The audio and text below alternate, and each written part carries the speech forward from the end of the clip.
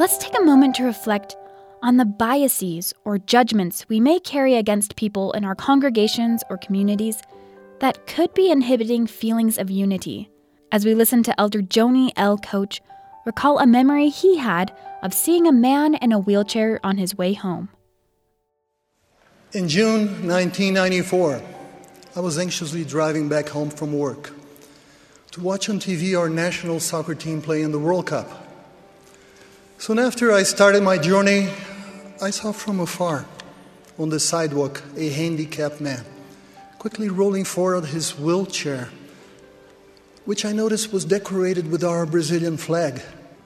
I knew then he was also going home to watch the game. When our paths crossed and our eyes met for a fraction of a second, I felt strongly united with that man. We were going in different directions, didn't know each other, had clearly different social and physical conditions. But our same passion for soccer and love for our country made us feel like one in that very moment. I haven't seen that man since then. But today, decades apart, I can still see those eyes and feel that strong connection with that man. After all, we won the game and the World Cup that year. In the church, in spite of our differences, the Lord expects us to be one.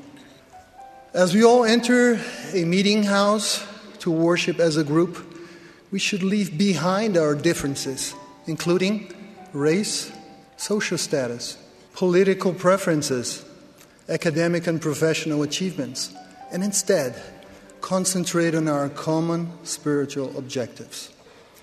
Together we sing hymns, say simultaneously an audible amen after talks, lessons, and prayers, meaning that we jointly agree with what was shared. These things that we do collectively help create a strong sense of oneness within the congregation. However, what really determines, solidifies, or destroys our unity is how we act when we are apart from our church members. As we all know, it is inevitable and normal that eventually we will talk about each other. Depending on what we choose to say about one another, our words will either have our hearts knit together in unity, or they will erode love, trust, and the goodwill that should exist among us. There are comments that subtly destroy unity, such as, yes, he's a good bishop, oh, but you should have seen him when he was a young man. A more constructive version of this might be, the bishop is so good, and he has grown so much in maturity and wisdom over the years. Oftentimes we put permanent labels on people. We have no right to portray anybody as a badly finished product. Rather, our words about our fellow beings should reflect our belief in Jesus Christ and His atonement, and that in Him and through Him, we can always change for the better. Some start criticizing and becoming divided with church leaders and members for things that are so small.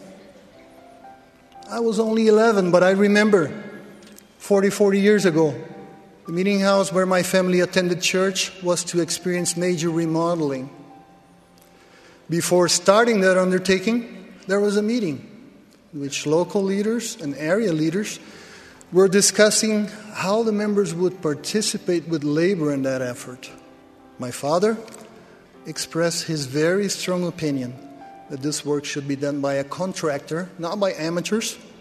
Not only was his opinion rejected, but we heard that he was severely and publicly rebuked in that occasion. Now, this was a man who was very dedicated to the church and also a World War II veteran in Europe, used to resisting and fighting for what he believed in.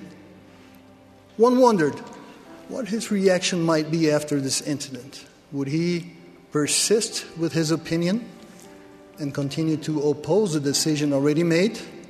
My dad, however, decided to remain one with our fellow saints. He invited our family to follow him to the meeting house, where we would make ourselves available to help in any way. Father did not get to see the new chapel as he passed away before the conclusion of this work. But we in the family, led now by my mom, continued doing our part until it was finished. And that kept us united.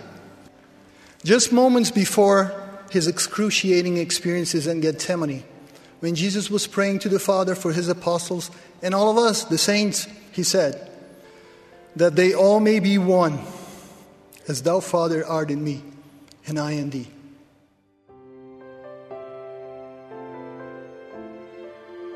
That was an excerpt from Elder Joni L. Koch's talk, Apart but Still One. Thank you for taking a moment to reflect with us here on BYU Radio.